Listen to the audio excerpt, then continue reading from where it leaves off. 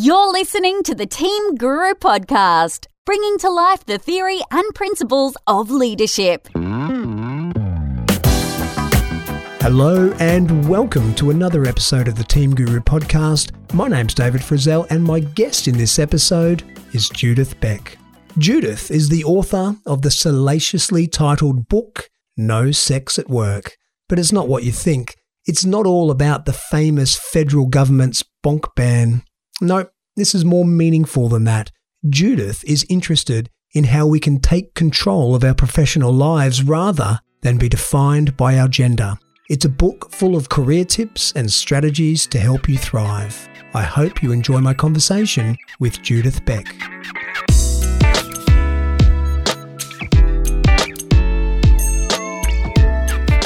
Judith Beck, welcome to the Team Guru Podcast. Thank you. Thank you for having me. My pleasure. Now, Judith, your recent book is called No Sex at Work.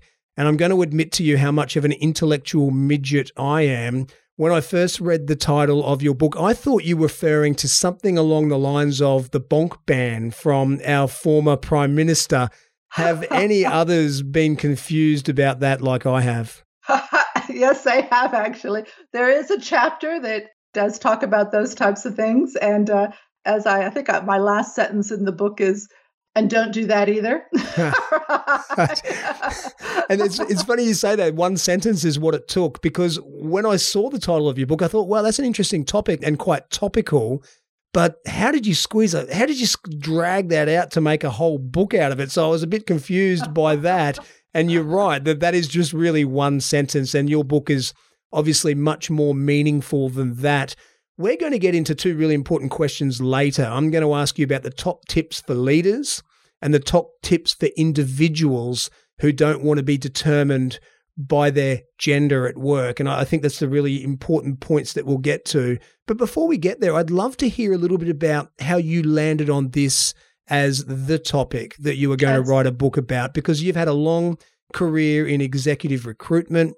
You've done a lot of things in your career. You would have seen a lot of things that are important for individuals.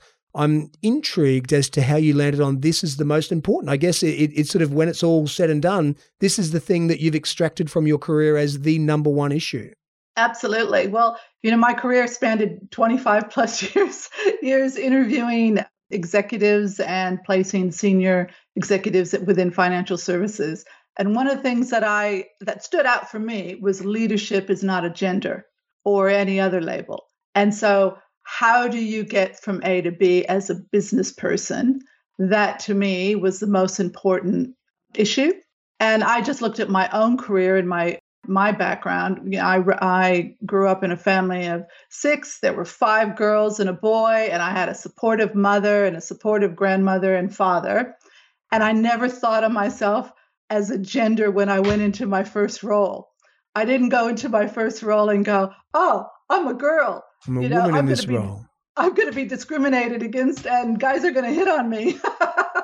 I didn't think that way. It didn't even cross my mind. I thought, what do I need to do as an individual, a business person, to get from A to B? What are the skills that I need? What do I need to do? But the main thing is, because of the upbringing that I had of a no label kind of environment, I knew how to handle myself when things did arise. So I had the skills given to me through my upbringing to be able to identify this isn't quite right and how am I going to handle it as a business person, not a gender. And so that's really what I wanted to do, was inspire people to see themselves as individuals and what do they need to get from A to B. It's about learning certain skills and behaviors. And if there are barriers, whether real or perceived, how to knock them down and how to handle the situations in the workplace when they arrive. That's the main thing.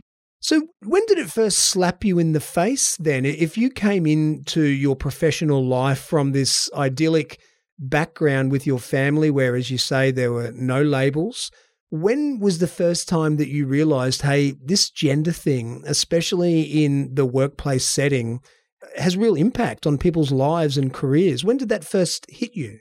Well, I think, running an executive search firm, you really get to know what's going on within organizations. And so you're working with senior people. They're taking you into their confidence. They're providing you briefs. At that time, I mean, when I first started, and even well and truly into my career, most of the senior executives were men at those senior levels, right? And they weren't briefing me, go out and get me more men, right? They were saying, I want the best person for the role. And this is, most of them want a diverse. Nobody wants to have same. That most good leaders want diversity in their teams because that's a diversity of thought and, it's more ideas. They don't want clones of themselves.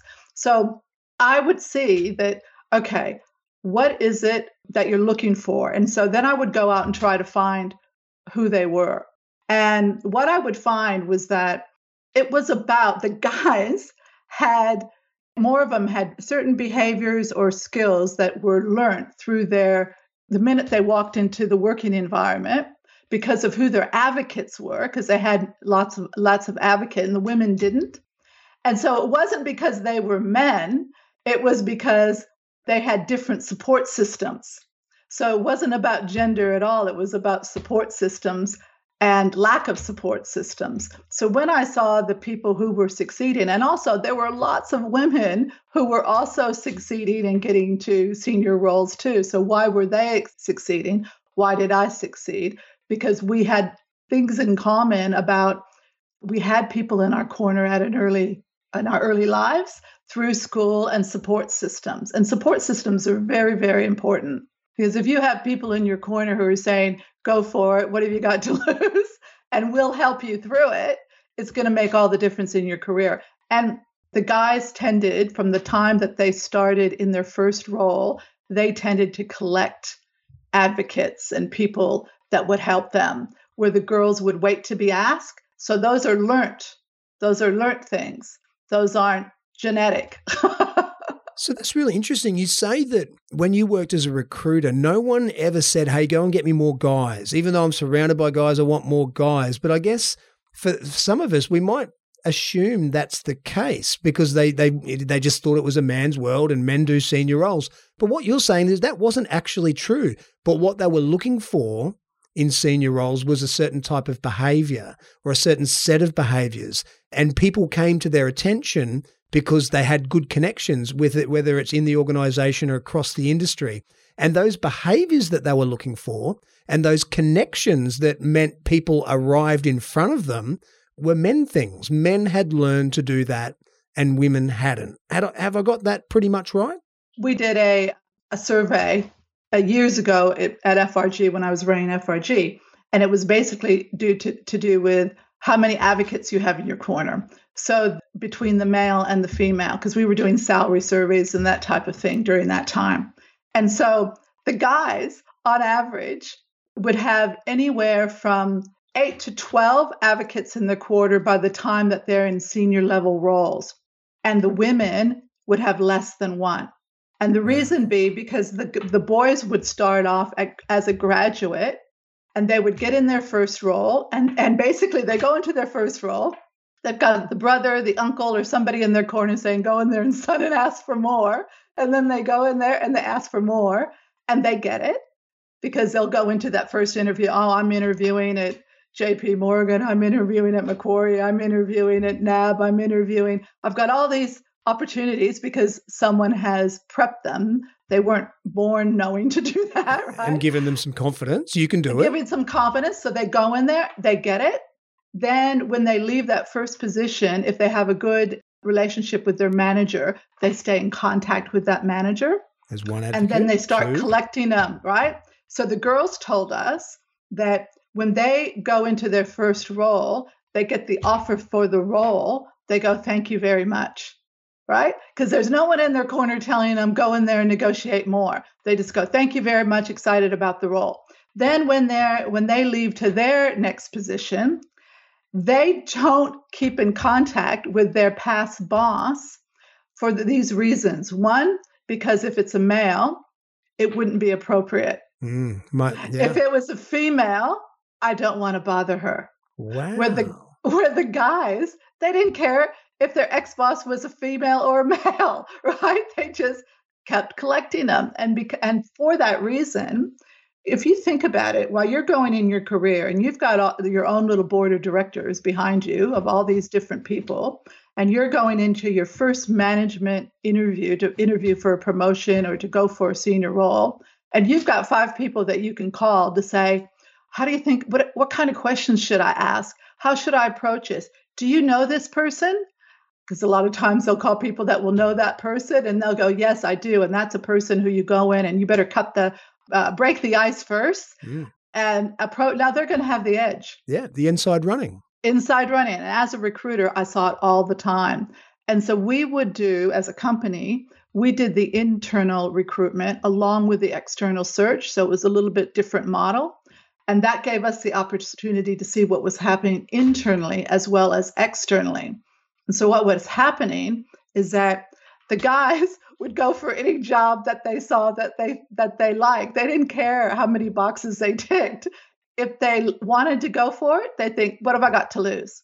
And then also the managers would say to us, John, he's applied for this role. He's got no hope, right? But put him through the process.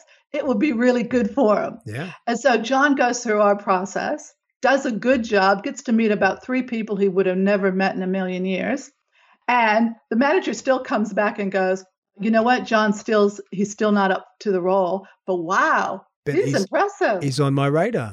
He's on my radar. Yeah. And John, the next couple that he goes for, he ends up getting one. And the girls, one, they won't go for the internal role unless they tick like 8 out of 10 boxes. Mm-hmm. And then the other stat on that is if they don't get the role, when they do go for the first one, they won't want to go for the second or the third. Where on average, if you go for an internal position, when you're ticking like 4 to 6 boxes, you won't get it till the third time. So what does that tell you? If you stop at the first time, you're going to miss out on your opportunities and you're going to think the company doesn't want to promote you. When in actual fact, you got to keep on going. If you just did it 2 more times. Well, that is really fascinating stuff. Now, I have a bunch of questions from what you've just said, but just to clear something up, you're talking as if men and women are very defined. All men are like this and all women are like this. Now, I know you don't believe that. You're speaking generally so that we can understand big concepts. Is it the case that some of the attributes that you've just described, that there may be a few women in your past who have shown those type of behaviors that you just suggested were all about men, and the opposite true as well? I'm sure there are men that you've met who look at all of the boxes and say, well, I only tick 4, so I'm not going for it. And they if they do, they give up after their first time, and show some of the behaviors that you've just said are typical of women. I'm guessing that's all true, and you speak generally so that we can understand the big picture. Yeah, it's not a gender thing. It's a learnt thing. So it's the women that, when the women are doing that now, it's only because that's what they've not learnt to do or learnt to do. And the guys have learned it to do because they've had other guys that have told them to do it. So it's not a gender trait. It's more of a learnt trait through the gender. If that makes sense. It makes perfect sense. So because I was one of those women who I'd go for a role. I didn't even look to see how many boxes I would tick. Because just going for it. I'd look at it because my sister, because I was the youngest of the 5, and of the 5 girls and the boy, and my mother, would say, what do you got to lose? I always heard that. What have you got to lose? Go for the role. They'll tell you if you're not right. And the one thing I always thought is that, one, they will tell me if I don't qualify for even going for the role. And no one ever told me that during, in my early career. No one said, oh, you don't qualify. And then I thought, even if I don't get it, I will have gotten to meet people that I wouldn't have met, and I can try to make an impression. So that's a business skill. It's not a gender skill. It's just part of your networking and what you should do to try to network, to meet people within your organization and raise your hand. I mean, my first role into financial services was a receptionist, and I thought I won the lottery. Wow! And that was my first role out of university, right? And so my best friend start somewhere. Well, my best friend, I had a business qualifications, and he had a law degree, and he got the job as the mail boy because that's what they called them back then. And we thought, yes, we got it, because the way we looked at it, he looked at it that I'm the mail boy. I get to take the mail to every single division, hand it to people personally, make contacts. I thought, as a receptionist, they're coming in, and I was only in that role 3 months. And then I went to credit. And moved on up. He got out of his role in probably the same amount of time. So both of us just saw it as a make an impression, stepping stone. And then people would come to me at reception, and I'd get to know them. And they'd go, oh, what's your background? Have you ever thought about credit? And I go, yeah, that sounds really good. Let me know if anything, plant the seed. And that's how it works. You got to start building your networks.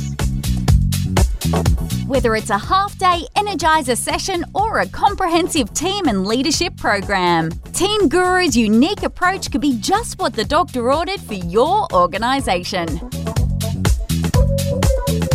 Your points about the advocates and the support network are very well made, and so too are the behaviours that are learned through gender, not because of gender. I think that's a really interesting point. So what's your thesis here, Judith? What's the case for change? Is it teaching everyone of every gender or women in particular that, hey, these are learned behaviours and you've learned some restricting behaviours, whereas men generally are learning a lot of growth behaviours? Is that your thesis? Or is there another half as well that's saying to organisations, hey, stop just taking what's in front of you. The thing that walks through the door is not always the best option. Maybe you need to go and look for some quiet ones. Some of the ones who don't have 5 advocates sending you a positive email. Is yours a dual thesis where you're asking people trying to climb the ladder to think differently and assess the behaviours that they've learned, and also decision makers to look at the candidates differently? Yeah. I mean, when I consult to businesses, that's one of the things that I would really focus on. The best person for the job is not necessarily the person who comes into the interview that you like the best. So, because at certain highly level, recommended from 5 people that you know. Yeah, exactly right. Because it's a good start, but it's not the be all and end all, isn't it? It's not the be all and end all. And the thing is that, I remember one time a client said to me, I need someone to run this dealer group. So in financial services, they have all these financial planning dealer groups, and they're bigger sort of companies of some of the larger companies. Well, at that time, and they said, and we don't have a balance in our team. So can you make sure that we have some female candidates in the shortlist? And I said, you know what? There's not one female in this country at the moment that's running a dealer group. And your position description is far too restrictive to even be hiring a female candidate, because you're hiring on experience, not on capabilities. And so what I don't want, because I'm pretty sort of forward with my clients, pretty much, because I look at it as a two-way street. And I would say, I'm not going to just give you some women candidates just so you can pad your short list. If you're really serious about it, you've got to change this position description and base it on capabilities, because this person will be a next stepper. You're just going through the motions.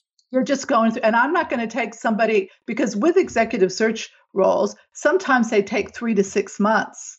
And when you go and headhunt a candidate, you unsettle them out of their current role. They put a lot of effort into it. They do a lot of homework and research. They go through an emotional process. And if the company is not serious about, I'm not putting anybody through that kind of process if they don't have a real chance. So we had to change. And I've consulted to a lot of companies, getting them to that point of, if you want people to step into a role and broaden, quit swimming in the same pools, and then quit asking. I mean, it's okay to ask people for referrals, but let's just say you ask your friend for a referral. Who's your friend? Your friend's probably a lot like you. Your friend's going to refer someone they like. They're going to refer someone they like. And then all of a sudden, you've got a team of clones. And the thing is that if you want a really good team, you got to go outside the square and swim in pools that you haven't thought of before, and look at people from a capability. You got to, as a leader, you got to change your mindset. And the first thing you got to do is identify that that's the problem, that we're hiring too much same, that if we really serious about diversity, and not just gender diversity, it's diversity across the board, diversity of thought, diversity, age diversity, all that, then you really got to identify that that is the problem, and change your tone. I don't know if you remember, in the book, I tell the story about Connie. And Connie is the CEO of a public listed company, probably one of the few. Anyway, Connie goes into the boardroom, or they facilitate this offsite. And they go into the boardroom, they have a facilitator. She goes in there, and then somebody's late, and he walks in, and the facilitator goes to that person, "Killer, how you going?" And he goes, "Jimbo, how are you going?" And and she noticed that there was this language within the organization of people calling each other by nicknames, Bobo, Billo, Jimbo, that kind of stuff. And so she decided that, in a way, is setting a tone for the culture, that it's blokey, and it's, like it's a club. And if you're not part of that club, that there's a familiarity. It's going to make other people feel not involved. There's insiders and outsiders. Insiders and outsiders. So she virtually made a ruling, you have to call everybody by their given name. And she had people coming up to her saying, "Thank you," because they didn't like their nickname. I wonder how often that is the case. Look, that's all fabulous background, Judith, and we'll have people listening who are on the employer side. They're people who hire, they're looking for the best candidates for roles, and they know that there is bias built into them, and they want to be better than that. So I'm going to ask you for your top 3 to 5 tips for them, and then after that, I'll ask you for your top 3 to 5 tips for us as individuals trying to climb the ladder. How do we ensure that we're not defined by our gender? And I think that's a really important quality. So a really important question. So let's start with the first one. I'm a leader. I've bought into everything you're saying. I understand that advocates and support groups and behaviors that I recognize are what usually get people over the line in job interviews or to the job interview in the first place. But in my organization, I want true diversity of thought and age and backgrounds and all of those things. What are the tips that you can give me that I can just check off in my mind every now and then to keep me on track? Well, the first thing you do, is you've got to acknowledge it and say, we haven't got that diversity. So you've got to put a plan in place. And a lot of times that comes with your hiring process. And, what I would see in hiring processes too, is that there wasn't a diverse hiring panel. So in other words, one person would go in and just hire someone, and they wouldn't get anybody else's view. They wouldn't have a panel. And I think it's really important that you have, when you're hiring, especially at the more senior levels, is that you get fresh eye views from people who aren't involved in that area. In other words, you get other managers or HR people in on the interview panel and have a diverse panel.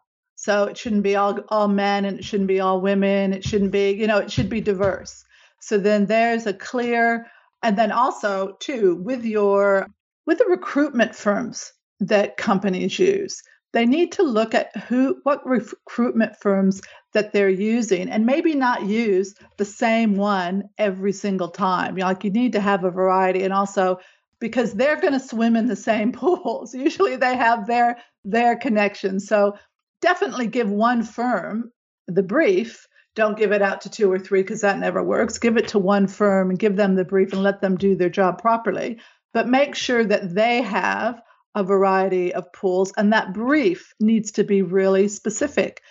Sometimes my consultants would come to me and say, I've got this brief, and all the client would do would be sending a position description. And I would have, this is in the early days of training consultants, and I'd say, that's not a brief. A brief is, you have to go into the organization, sit down with the hiring manager, find out what their whole team is. You need to have the whole org chart of their area, the blend, what are they missing, and what type of person they want. And then you need to then give them a variety. You need to show them a variety. And if they won't do that, we won't take that assignment. Because the candidates aren't walking into a position, they're walking into an environment, an entire ecosystem where there are lots of things going on beyond the bounds of their role. So candidates didn't, look, the candidates, that's right. They're not just going to walk in off the street. You have to go out and find them. But also the thing is that I would say to the internal, to the client, that internally, you've probably got a lot of the talent there as well in other divisions. And I know it when I've done assignments, I've said to clients, why aren't there any women from your organization that have applied for this role? This is a general manager role. This is a prime role. Yeah. And they'd go, well, they haven't applied. And then I would say, okay, are you happy for me to headhunt people out of other divisions within the organization for this shortlist? And I'd get approval to do that. And then I would go and I would tap women on other divisions. And then it would just come down to that old, the timing might not be right, or because they haven't had the advocates in their corner. So I'd have to get them to go forward. Be their first advocate. Be their first advocate. And then that also helps the hiring manager, the leaders, because they're then looking at talent within their own organization that are different, because they do have different capabilities, because they're coming from different divisions, and they can look within as well as external.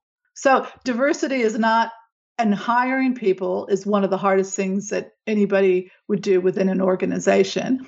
But if you don't take it seriously, and if you don't go through a proper process, you're just wasting your time.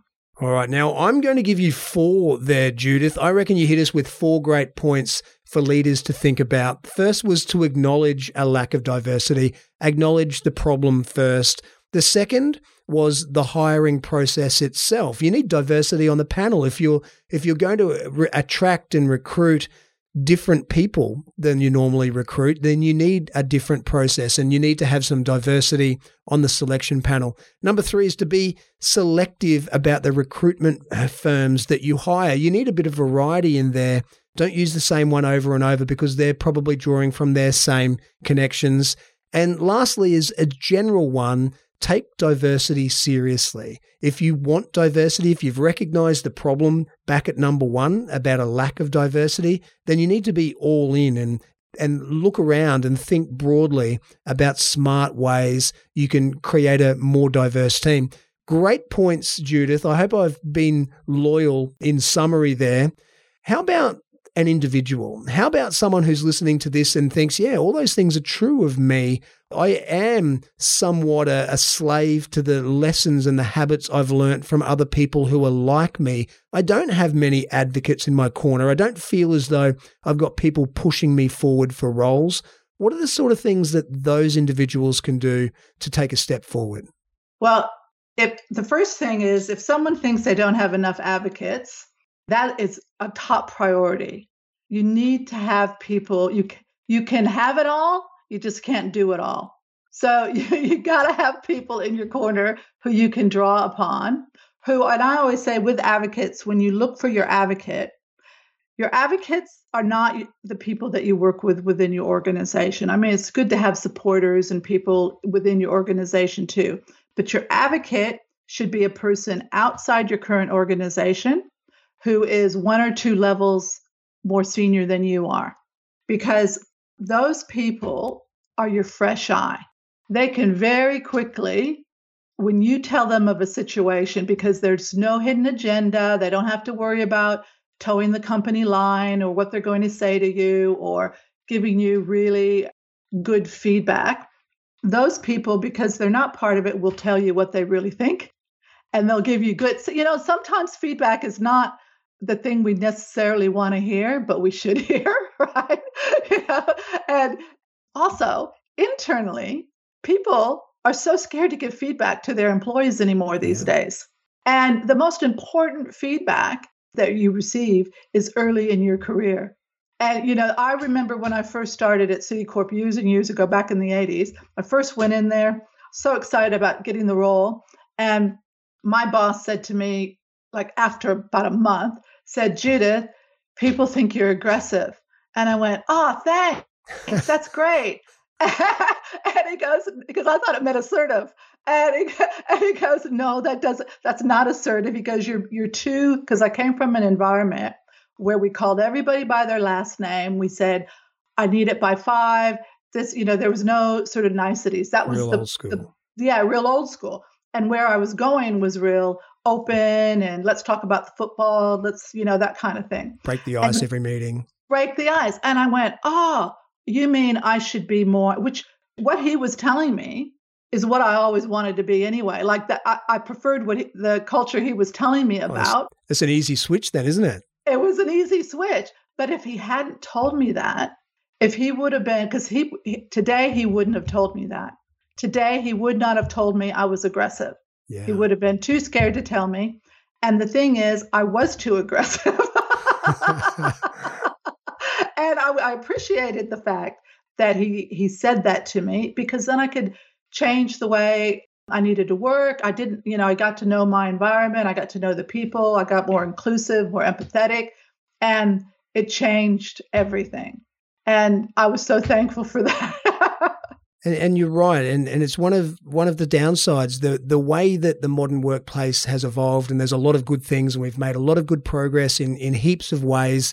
But you've identified one of the downsides, and you would know much better than me, that people aren't willing, as they were in the past, to give hard feedback, things that might be difficult to hear, because they're more worried about how that might blow back on them. And that's a bit of a shame. But your first tip to individuals is to get some fresh eyes or some outside eyes, someone who's more senior than you by 1 or 2 levels, someone who's outside of the organization, but presumably has the time and the patience and the care for you to hear about some scenarios and some stories so they can give you their honest feedback and their insight. And they're not worried about HR coming and knocking on their door because they're not part of that system, which is one of the reasons why they're the perfect person. That's great. What else as an individual, someone who's bought into everything that you're saying tonight and they know it applies to them and they just want a couple of tips to get better? You need to be confident in communicating and asking questions. One of the biggest things that I saw within organizations that were the problems is misperceptions. And people think, oh, they think that, or they think this, or that, and nobody was confident enough to just ask the question, right? And so, a prime example of this was I was running a conference a couple of years ago, and a young girl comes up to me and she goes, can I ask you a question? I think I'm being discriminated against. I don't know why I'm whispering, because I'm not. Discriminated. Don't say it out loud. I feel like and I go, okay, tell me what the situation is. And she goes, she was what they call a business development consultant. And a business development consultant is like the junior person who supports the business development manager, who is the person who goes out there and gets all the business. So she was saying, I've been given a panel. They give them panels of clients to call up and to deal with. And so she goes, I was giving a panel and they gave me all the bad clients. And she was so upset that she was thinking about leaving. And I said I couldn't really get into a counseling session with her at the conference. So I made an appointment for her to come into the office. And when we sat down, I said, look, you are not that company, because the company she was working for, awesome company. They're so supportive, diverse. They've got good numbers, stats, the whole 9 yards. I go, that company is an awesome company. Don't even think about leaving. I go, you are not being discriminated against, because she didn't know if they were discriminating because of her gender or her race. So There were 2 issues there, right? And I said, you're not being discriminated against in any way, shape, or form. You are the new kid on the block. I said, it all new is. There's nothing to do with your gender or your race. You're just new. Exactly. I go, are the other business development consultants getting good clients? She goes, no, we're all getting bad clients. I go, exactly. Yeah. Because you're not going to be giving good clients to cut your teeth on. You're going to be giving the C, what they call the C clients, so that you can get experience and then you prove yourself. And then you get the good clients. So that's a really wise piece of advice, because it would have been really easy for you in that situation to think, okay, we've got a woman and maybe she was a black woman. Wow, 2 red flags. Yeah, you probably are being discriminated and go down that path. But you were wise enough to see the bigger picture. That's quite impressive. most things that happen are miscommunication, and you're perceiving something's happening that's not happening at all. And it's really, and I even talk about, in the book, I talk about soft skills. And about it's so important for people to have really good soft skills of being, with your staff or as an employee, saying hello, being inclusive, treating don't levelize people.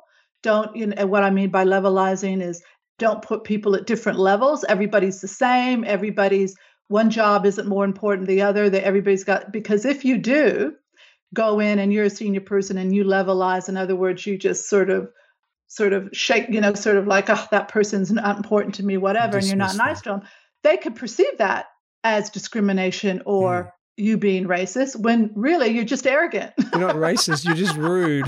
You're just rude, yeah, exactly. So the point was, people at all levels need to look at that, because people will be perceiving things differently. And the thing is that what I did believe in that particular case with her was that could have been avoided by a good induction process. And it could have been avoided by her manager simply saying to her, hey, new kids on the block, this is what's going to happen. You're going to get these clients because you're going to cut your teeth on them. When you prove yourself, we'll give you better clients. Now that one, those couple of sentences would have saved her so much misery and double thinking and thinking what's going on. And, one of the things that years ago when I was at Citicorp, they had company cars, and everybody in that fleet got a red Toyota, beautiful red Toyota, that when I was the new kid on the block, they had one ugly baby blue Toyota with this ugly brown interior. It was so ugly. And I got that car. And so I could have gone, why did I get the ugly? I knew why I got the ugly blue Toyota, because I was the new person, and I had it for a few months. And then I was very happy to give those keys to someone else while I got my red Toyota. And that's the way it works. You're so right, Judith. I've done a number of podcasts on it. I observe it in workplaces all the time. Just that imprecise communication or sloppy communication or the thing that needs to be said that hasn't been said, or the question that should have been asked that no one's willing to ask, makes all the difference. I mean, the most obvious example, how often are you in a meeting where you're absolutely bamboozled by what's being said, and you're assuming everyone gets it but you, and you must have missed something, and that's why you don't understand it. But how many times have you been brave and asked, and then someone will say to you later, I'm so glad you asked that question. I had no idea what was going on. And it horrifies me to think how often that is going on around workplaces. And I listen to it. I listen to people and the words they use and the way they explain themselves. And it's just not clear. It's not precise. It's not what they really want to say. And it leads to all sorts of knock-on effects. And we've all seen that. So be that person who explains himself really clearly and asks the tough questions, or the question that you think needs to be asked. And I might fall flat on my face here, or I might save everyone in this room half an hour. And that's a really brave thing to do. All right, Judith, now we're very quickly running out of time. We've got time for one more top tip for individuals who don't want to be defined by their gender at work. I think that not being defined by their gender at work, I think the main thing is like I said, is just do not focus on you as a gender. Just focus on you as an individual and what do you need to do. But if there is a negative situation that you feel uncomfortable with, or there's an issue that has arisen, you need to ask. If you don't feel comfortable addressing it right then and there, you need to ask your advocate. You need to ask, nip it in the bud, do not let it go. Drag on, because you will perceive. Have I got time for one more little story? Absolutely. Well, this girl rang me up a couple of years ago. This is when I was running Financial Executive Women, and she had just gotten a new boss. And the new boss called her. She goes, I think I've upset my new boss. And I go, okay, tell me exactly the situation. And she goes, he called me on my phone, which was in her car, driving down the freeway, and he asked her, what do you think of, the division? What do you think's broke, basically? And so anyway, first mistake, never answer those kind of questions when you're driving down the Monash freeway, because everybody's yelling at each other. So anyway, she proceeded to tell him everything that was broke and what was wrong. And he's like, oh, okay, thanks. And I went, oh my God. I said, I'm going to tell you right now, if I would have heard that as your manager like that, I would have thought, she's not on the bus. She's going to be hard work. And I go, you told me everything that was wrong, but you didn't give me one solution. Mm-hmm. I said, so now this is what I want you to do. I want you to get on the phone to him, and I want you to say, I hope my passion for the business didn't come across as negative. I was in the car fighting traffic. Can we meet? Now, to his credit, he said, oh my God, thank you. It did. I thought, oh my God. So because she said, I want to tell you what I think we need to do. Because I said, every manager just wants someone. They don't want you to come into their office and go, here's the problem, Mary. Thank you. You fix it and then walk out the door. They want you to come into the office. Here's the problem, Mary, but I have an idea how we can fix it. Mm-hmm. And that's how you get promoted.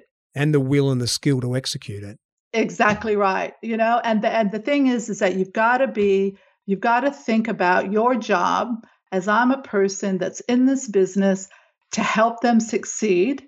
In turn, I'll have a good career. So I have an obligation to speak up and to ask questions, to give suggestions. Those boardroom meetings that, the ones where you go into the boardroom and it doesn't understand and no one's talking up. A lot of times I get people who say, when I've gone into my new team, I feel like I'm cellophane because I go in there, everybody knows everybody, they're having the meeting, and I don't get a word in edgewise. And then I have to say, well, you need to put yourself on the agenda. Once you're on the agenda, they have to stop. And they will, because that's what they've been taught to do, like good little professional robots. That's right. And that's just people being familiar with the people that they work with. And they're not going to be familiar with you until they get to know you and work with you. And you've got to speak up to do that. When people get made redundant, when they go through those big redundancies, I hear this all the time where they say, oh, I'm too scared to give my ideas. I'm too scared to talk up because, I don't want the company to get mad at me. And I'm just going to sit back and be quiet. And I'm going, the quiet ones that sit back aren't the one the company are going to keep when they do a restructure. They want people who have ideas. So keeping quiet during a big restructure is the wrong strategy. That's a very good piece of advice to finish on. Judith Beck, I very much enjoyed our conversation. Thank you for coming on the Team Guru podcast. Thanks for having me. Thanks. Bye.